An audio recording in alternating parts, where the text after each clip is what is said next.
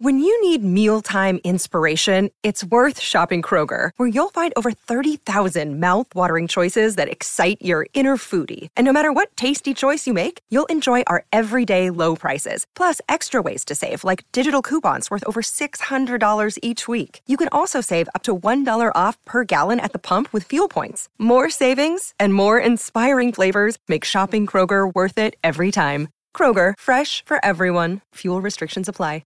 Mother's Day is around the corner. Find the perfect gift for the mom in your life with a stunning piece of jewelry from Blue Nile. From timeless pearls to dazzling gemstones, Blue Nile has something she'll adore. Need it fast? Most items can ship overnight. Plus, enjoy guaranteed free shipping and returns. Don't miss our special Mother's Day deals. Save big on the season's most beautiful trends. For a limited time, get up to 50% off by going to BlueNile.com. That's BlueNile.com. Another day is here, and you're ready for it. What to wear? Check. Breakfast, lunch, and dinner? Check. Planning for what's next and how to save for it? That's where Bank of America can help. For your financial to-dos, Bank of America has experts ready to help get you closer to your goals. Get started at one of our local financial centers or 24/7 in our mobile banking app. Find a location near you at bankofamerica.com/talktous. What would you like the power to do? Mobile banking requires downloading the app and is only available for select devices. Message and data rates may apply. Bank of America N.A., member FDIC.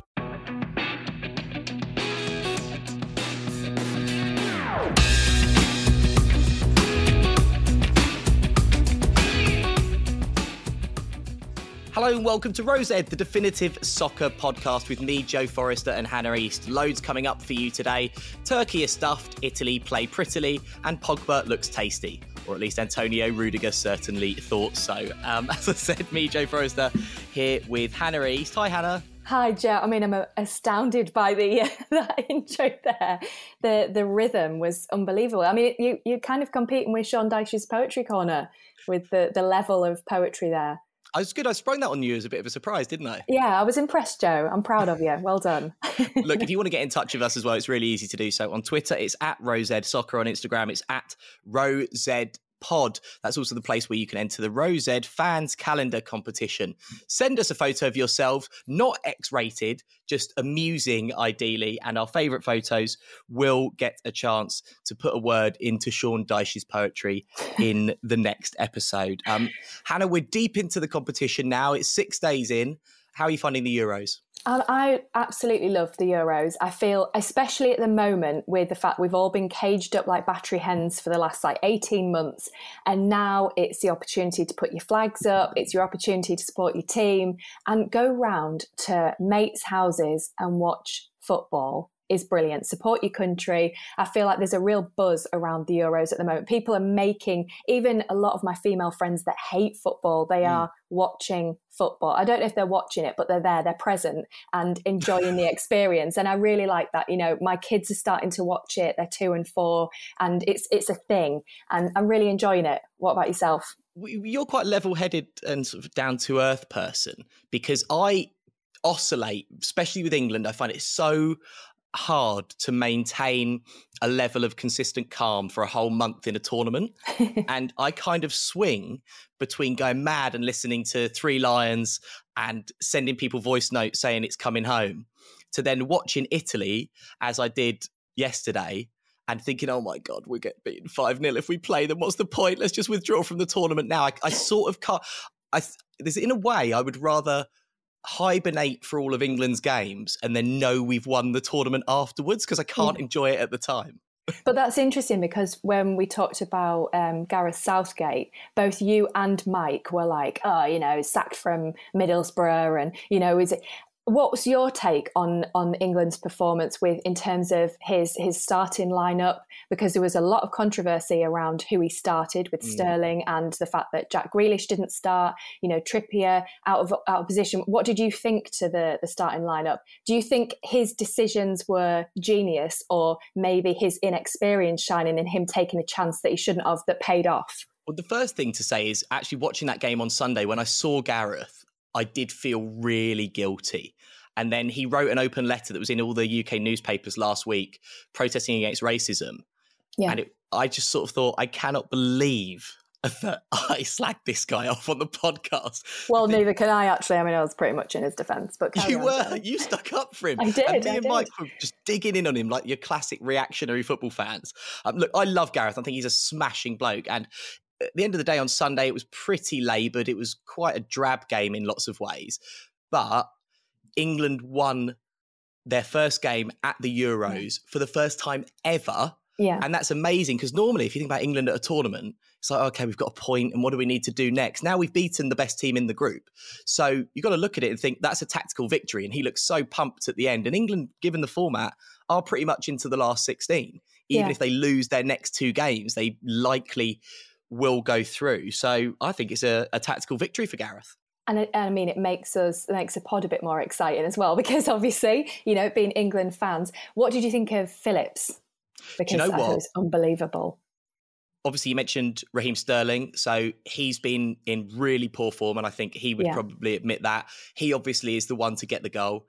But he's the most experienced on the pitch in terms of England caps, which is probably why Gareth wanted him on for that experience, because we did have some young players there as well. Well, in an ideal world throughout the tournament, I think you would probably have Sterling, Kane, Henderson and Maguire on the pitch just for experience. People like Walker and that's where people like Trippier are valuable, a little bit older, pushing on for 30. I actually thought he did all right at left back, to be fair, Kieran Trippier. I thought Calvin Phillips was superb. He played like Patrick Vieira. I've always thought he's relatively limited in what I've seen him do for Leeds. I thought he was absolutely superb. So you got to say Gareth got it right.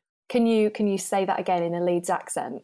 Because your Yorkshire accent is questionable. And I'm from Yorkshire, so you mimic me all the time. So just say that in a Leeds. Go on. I thought Calvin Phillips was absolutely fantastic, Hannah. Wow. Yeah. Is he Jamaican or is he? I channel my friend Matt Carlton. Hang on, if you are listening, Matt, hello, mate.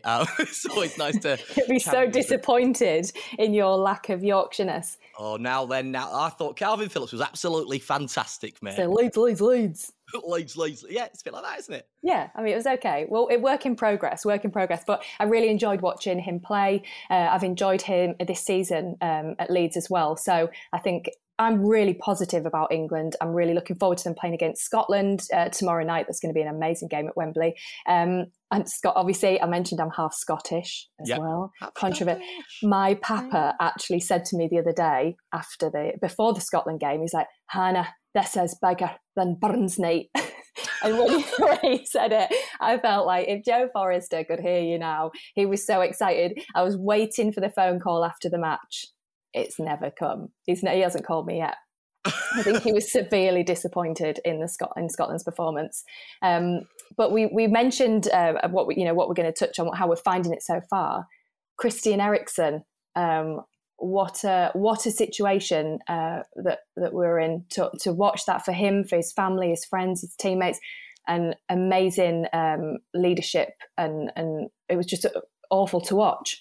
Yeah, so just to catch people up who might have missed what happened to Christian Eriksen, it was the 5 o'clock kickoff on Saturday afternoon. Denmark playing Finland in their first ever international tournament, and Christian Eriksen off the ball went down without any other players around him. It became very apparent very quickly that there was something quite seriously wrong. He had his eyes open, and you can tell when, for want of a better phrase, somebody's not there. From what I understand, the rapid action of his teammates, particularly Simon Kjær, potentially saved his life because he cleared his airways, put him in the recovery position, which bought Christian Eriksen valuable seconds, while the medical team, including a cardiologist who they have to have at every game, because sadly this kind of thing has happened before and the outcome hasn't been, well, in inverted commas, a positive one. It was about 12 minutes on the pitch where he was resuscitated. He was brought back to life. He was then taken off while his teammates formed a shield and a kind of a guard of honour around him. And then, astonishingly, a couple of hours later, the players re-emerged back onto the pitch to play the game. What we've since found out is that UEFA said to them, you can either finish the game tonight or you can play it at midday tomorrow. Now, the question has been asked since by Kasper Schmeichel, by the Danish coach, and I think by probably millions of football fans around the world. why are those the two options? Why can't you give these guys, both teams, a few days off to have a bit of counselling, gather their thoughts, and then maybe arrange the games for later? Because there is space. They're just going to have to be at the same time as other matches. The only thing I could think is for the TV schedule. Yeah. Hannah, do you think the game should have continued? I 100% do not agree with the decision to continue that game. I mean, that was such a traumatic experience, obviously for him, for everybody watching, but for him, he was kind of out of this equation, really. You know, he was kind of gone, but it's the teammates around him to be involved in what I keep saying, you know, it's a traumatic experience. It must have been. And for them to carry on, you know, the same day, I mean, they hadn't even given a 24-hour clearance if Christian Eriksen was actually okay or not. You know, he's been taken off for tests, and there still hasn't been an official statement released about exactly what it was. He's waiting to find out. So I feel that at minimum of 24 hours, they should have rescheduled it at the end of the group stages, in my opinion, simply because that, you know, the goal that went in, I mean, Schmeichel would have saved that all day long in his sleep with his eyes shut, whatever. But the question is, he wasn't in the game there. He'd just been a very dominant figure around that situation, been heavily involved in, you know, standing around it with Christian Eriksen and with his teammates, you know, with Christian Eriksen's partner, and consolidating her just to make sure she's okay. And I just don't feel that was the appropriate decision to be made. And I know everyone's got their opinion on it, but I fundamentally disagreed with the game to continue. And I think, to put it in context, watching anybody nearly die is incredibly traumatic and incredibly shocking for anyone.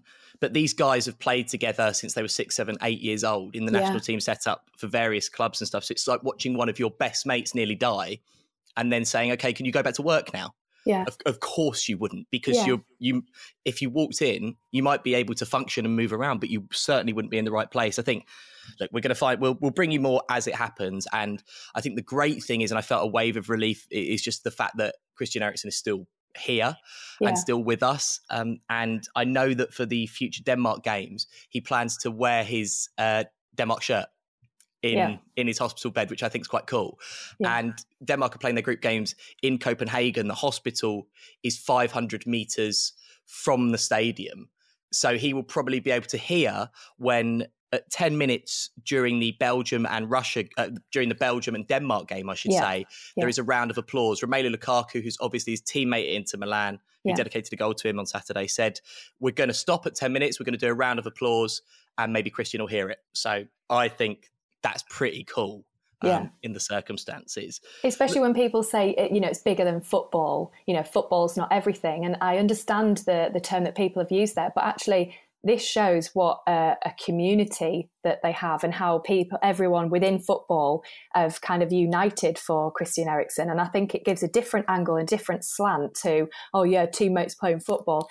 Everybody is kind of united for Christian Eriksen. And I think it was such there's been a lot of tributes that have been amazing to see, really positive. That's what football can do. Football, whether it's just a five-a-side team who play on a Tuesday night, or it's an international team and people who've played together and won league titles and stuff, it brings fans and players and managers and pundits and stuff from all over the world together. And actually it's turned into a really, as you say, a really beautiful example of unity among the world of football, which is lovely. My little boy did say, "Mummy, why is he lying on the floor? Is he tired?" Because I was at a kid's party when it happened, and and everyone's like, we kept rewinding it to watch it back, and we're like, "Oh my goodness, is he okay?" And waiting for news. I mean, we shouldn't have been able to see the footage that we saw, in my opinion, either on the screens. You know, that should have cut to studio. We didn't need to see that. But the little kids were like, "Is he just tired?" And we were all going, "Yeah, he's just tired. He just wants a rest." Because you never expect to see anything like that. So. No, not on a football pitch. I mean, it's profoundly shocking. Let's talk about what we know after the first week. And what I know after the first week is Italy are unbeatable and there's absolutely no point in even continuing the tournament. Watched them again last night. Another 3-0 win. I think, they look so sexy not just because they traditionally they're quite a good-looking people, the Italians anyway. Yeah. They've got quite a hunky team, as they always do. I don't know if you remember after the 2006 World Cup, I think it was Dolce & Gabbana did a double-page advert spread in loads of magazines of 8 of the Italian players in their underwear, and I was like, if that's the England team, then that's like Rio and John Terry and Gary Neville, that's not so good. But when it's Andrea Pirlo and Buffon and stuff, I was like... And how do you think the likes of Harry Kane would fare up in that front then? He's got a little pair of Y fronts, 100%. He's got a pair of Y fronts that his mum's sewn his name into. Yeah. Calvin Classics, a pair of those from the market. Is that what you're saying? Mr. Southgate, Raheem's stolen my pants again. Oh, bless him. It's the England captain. How do we just talk about Harry Kane in wearing Y fronts? I don't know where we went with that. But Italy, I think, admittedly they haven't been tested, and I thought Switzerland were poor, Turkey were awful, but they look very good. I've enjoyed watching Italy the most. They've played some beautiful football. Yeah, very fluid. I like their team spirit. They're just so passionate. Every goal that goes in, it's just they're full of passion. Sometimes, some countries can be a bit prudish, generally. And if you score a goal, you think, kind of want to be a bit respectful to the opposition. Whereas not the Italians, they don't care. I nearly swore. They don't give a what's it. They are so passionate. They'll jump off the pitch and hug everybody around them because it means so much to them, and that's very infectious to watch it. It's one of those games where you sit down to watch it, and if your phone goes or something, you may check your phone, look away. When they're playing, I really feel that it's very intense, and I want to keep watching them. But the way they perform makes the game very interesting and exciting. So, and on that note, at the end of the Turkey game, so they're through now. They are the first team through. They've got 6 points. They're definitely through. And they were 3-0 up, and it was the last 4 or 5 minutes of the Turkey game. And they were still throwing themselves in front of balls going into the box because they are so desperate not to concede. And that sort of passion and that sort of drive, more than I think the tactics, is what's going to take you through a tournament. They want every second. They want perfection every second. And they've got 10 straight clean sheets at international levels. They've scored 31 goals without conceding, and they haven't lost for 29 games. The record for an Italian team is 30 straight games, and that was set in 1939. So, this is a pretty good Italy side. Yeah, and watching them last night, those stats are unbelievable, but it's not a surprise after watching their performance either. There was a moment actually where Switzerland probably had one chance, and Donnarumma, the Italy keeper, hadn't had anything to do for the whole game, made a double save, and you thought, these guys, they are yet to be tested, but it's going to take quite a lot to score against this lot. I thought Portugal looked pretty good in the second half. I really enjoyed Ronaldo's second goal, where he kind of dribbled it around the keeper and little 1-2s and stuff. And obviously they're the reigning champions, and they do kind of tend to grow into a tournament. Belgium looked pretty good as well. And actually, I thought France looked pretty ominous against Germany. Paul Pogba in particular, Hannah, was tasty. Wow. He was very tasty. I just look at him and I think, why can you not be that consistent with Man United?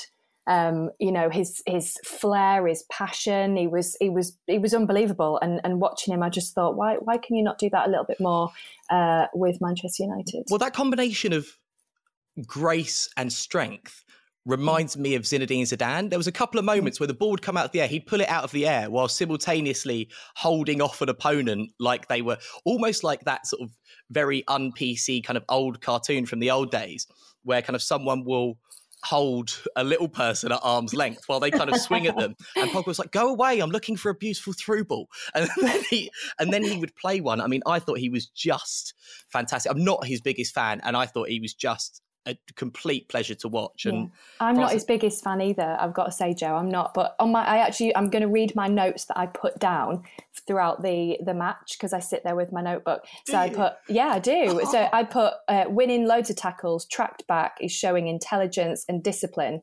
That's all I wrote for him, because I enjoyed watching him. And to me, Paul Pogba playing for France is a different Paul Pogba playing for Manchester United, which disappoints me a bit.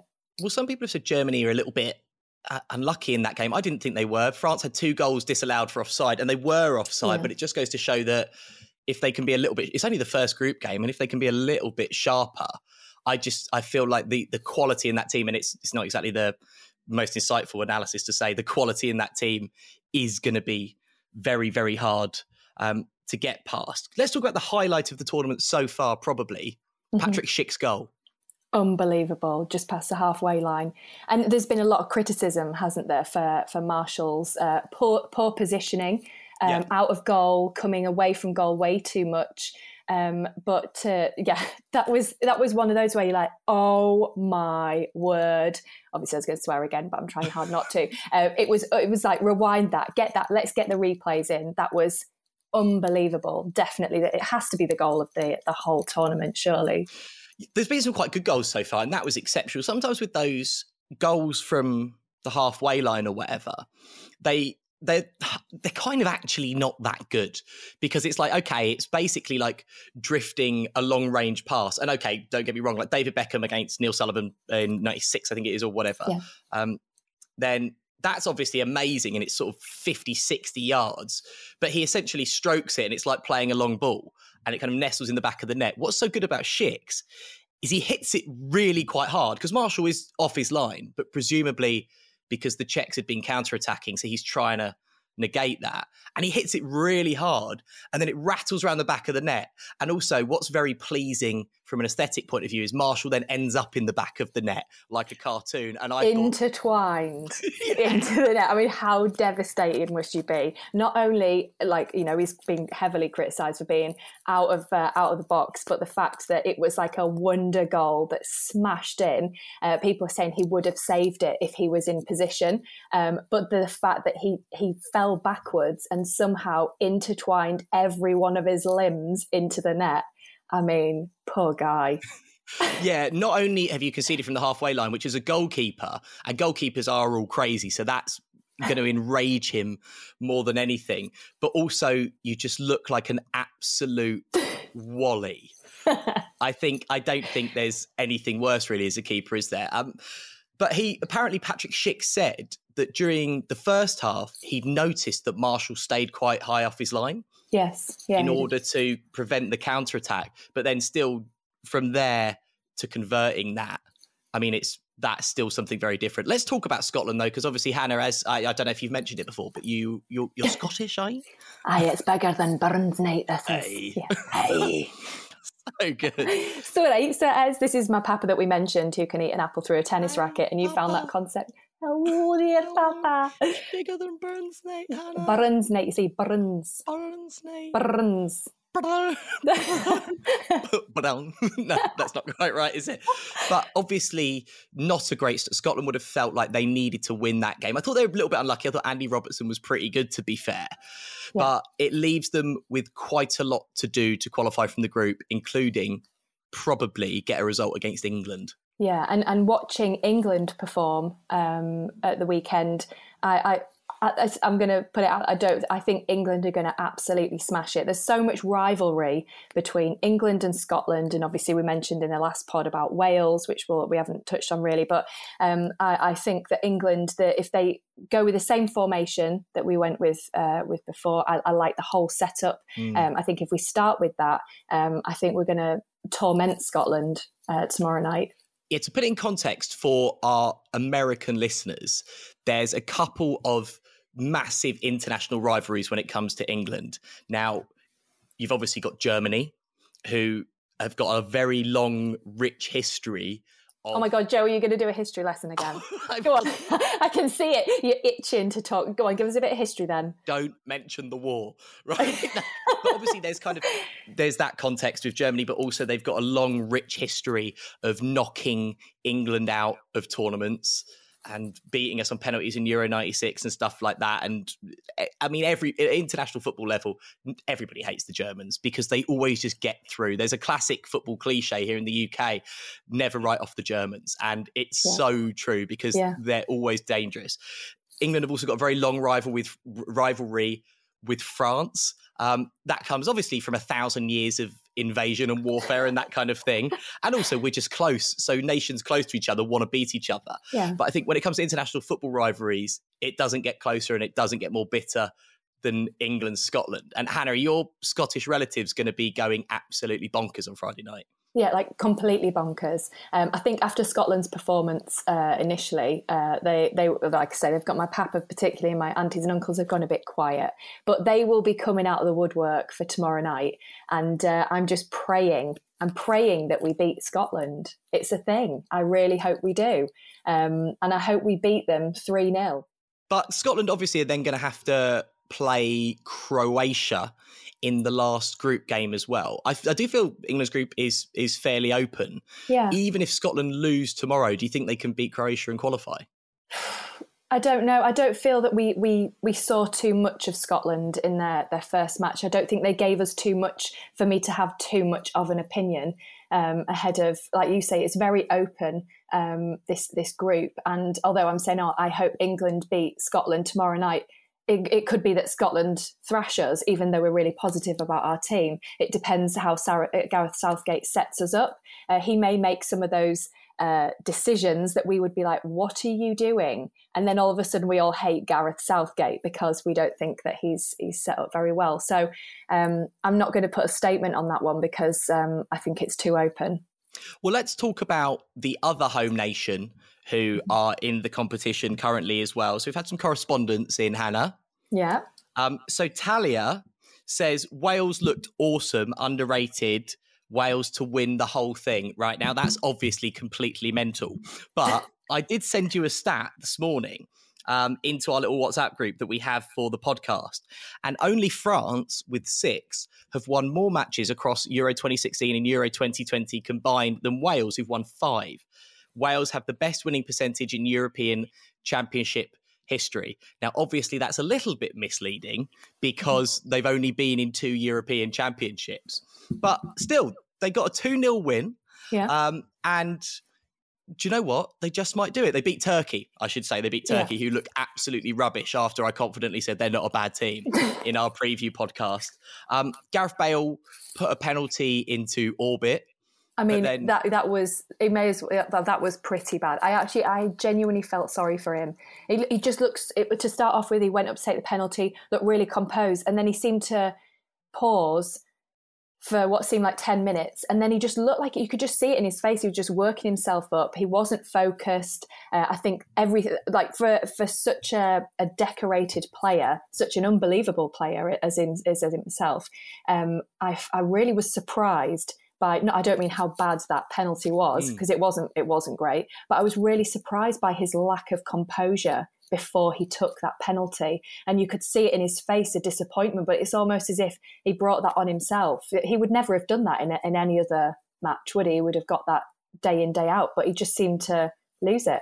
Well, then he did something that was a lot harder. I mean, he was fantastic and he got the man of the match. And his assist for the second goal, he basically takes the ball from a corner and just runs along the touchline until he gets to the goal and just skins like 3 people and just puts it on a plate for the second goal. It's like, that's harder than a penalty. Yeah. I like how you say kicked it into orbit. He really did. It was like, what is he doing? That would have been penalty is still circling the earth. Yeah, nobody knows where that ball's gone. It's disappeared. But yeah, I'm pleased for Wales. I know you were very firm about Wales, but it's nice. It is nice to see that they're surprising people. I like that. I thought you meant Welsh people are surprising people. They're a surprising people. Yeah. No, I like the Welsh national team. Do you know what it is? I just get all mad and jingoistic. But you don't like them. You don't like them. You're pretending. You were very passionate about not liking them in the last podcast. Like, I hope they don't get through. But now you're gonna have to talk about them even more because they're doing pretty well, Joe. But I think what's weird is I kind of psych myself up in a football tournament. And I can find a reason to turn against anybody. It's like, the Swedes with their friendly nature and their strong economy. And I just turn into some kind of mad lunatic. Hooligan. And then the rest of the time, I was like, oh, come on, guys, peace and love. Why can't we all just get along? But then tournament time, no, it all comes out. And it's like when you watch England play, when you said to me, how are you finding the Euros so far? And all I wanted to say was, it's brilliant. We see our typical British people with their typical British sunburn from the weekend because they don't put sun cream on. They've got their beer bellies out, their hairy stomachs, having a fag with a pint of Stella, watching the England game. That's what it's all about. That's just the women, but that's what it's all about, isn't it? With everybody just getting very passionate. Janet, put your top on. It's a family-friendly pub. There you go. This is a Yorkshire accent again. Something I know you were very keen to talk about, Hannah, because it is a highbrow podcast, was Joachim Löw's scratch and sniff. Listen, Joe, it's too much. It is too much. I feel like we need to put a couple of clips onto our Instagram page. We can do that. People, little plug for the Insta. But I've just actually scratched my own nose when I talk about it. I struggle to watch Germany play. While he's there, he scratches his genitals and sniffs it. Can I say that? Joe? You can say that, yeah. I can, yeah. So it's factual. It is factual, and then he scratches his bum hole, his sphincter area, and then he sniffs it. And then sometimes in the same moment when he's done the genitals and the bum hole, his sphincter, he picks his nose and then he sniffs it and puts his fingers in his mouth.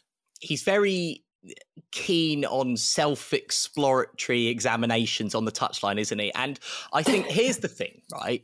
We've all, I don't know if girls do it too, but lads, we've all sat on the sofa, you've had to itch and you've gone, okay, like whatever, it happens, right? What I don't do is do it in public and also do it when there's potentially 500 million people watching. And also he's been caught before and he won't stop. So I actually was with a friend. We watched the France-Germany game, and I was with a couple of friends.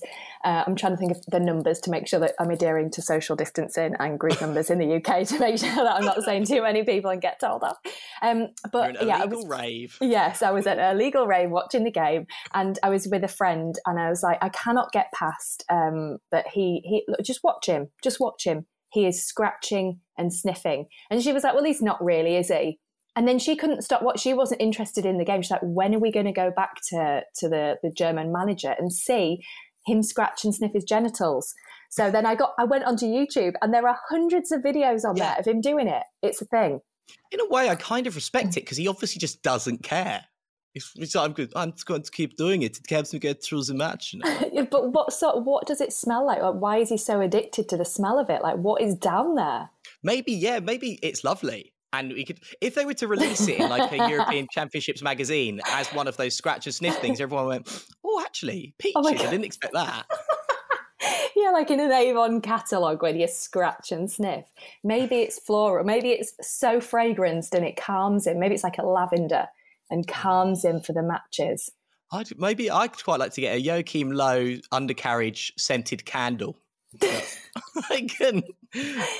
Let's get on to that. Let's do some research and see. I mean, how much would you buy one? Would you buy one? Undoubtedly. Even if it was awful, you'd have to, wouldn't you? That's a collector's item. I 100% would buy one, and I'd light it near my front door so people could sniff it when they came in. What's that smell? I'm glad you asked, actually. That's the Germany manager. Yeah. Very similar scent to his sphincter, actually. And speaking of beautiful, I'm delighted that Sean Dyche is back with us, a man who would never do that in public. Sean Dyche has rejoined us, and it's time for Sean Dyche's Poetry Corner.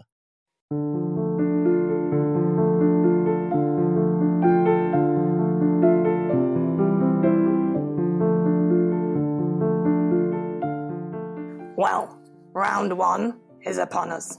Isn't it fun? Sterling scored and England won. The crowd all cheered, the crowd all roared.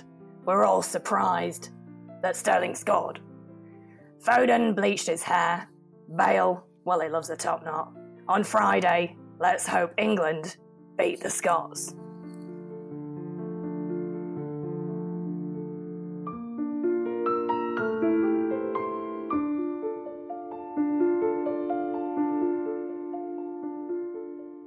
Thank you very much.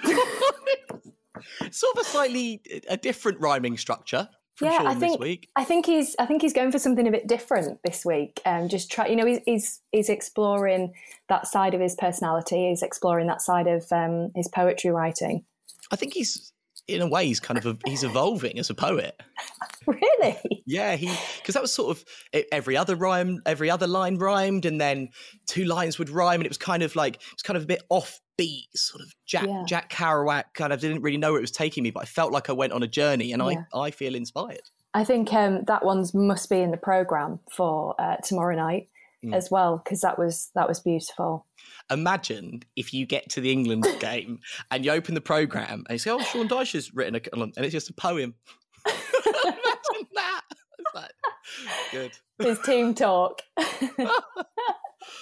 Oh, wow. Right. Well, look, we're going to be back on Monday. Yep.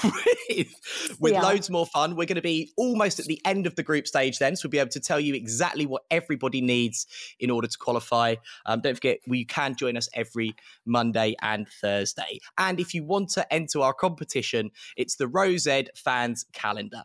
Our favourite picture of a listener that is sent in to either at Rose Ed Soccer on Twitter or at Rose Ed Pod on Instagram will get a chance to put a word into Sean Dyche's Poetry Corner. Hannah, thank you very much. Thank you, Joe. Excited for the weekend. So I think Monday's pod is going to be very exciting. Like you say, we're going to know more about the next stages. So exciting stuff. I tell you what, if England get battered, then Monday's pod is going to be hosted by Hannah's papa.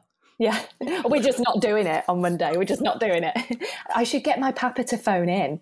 I should get a few words from my papa. It's bigger than buns, Nate. Yeah, we'll get... Hey. Papa's perspective, eh? Yeah, I should get his analysis. You can't understand him, though. Yeah. And you're like, oh, when those people you go, yeah, but you don't know what he's saying yeah to because you can't understand a word he's saying. So I'll try and get some analysis from him for you. Well, there you go. That's something to look forward to for Monday. Right, Hannah, thank you very much. And we will see you on Monday, guys. Bye.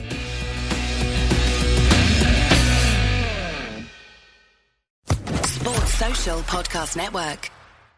Hello, it is Ryan, and we could all use an extra bright spot in our day, couldn't we? Just to make up for things like sitting in traffic, doing the dishes, counting your steps, all the mundane stuff. That is why I'm such a big fan of Chumba Casino. Chumba Casino has all your favorite social casino-style games that you can play for free anytime, anywhere with daily bonuses. That should brighten your day a little. Actually, a lot. So sign up now at ChumbaCasino.com. That's ChumbaCasino.com. No purchase necessary. VGW Group. Void where prohibited by law. See terms and conditions. 18+.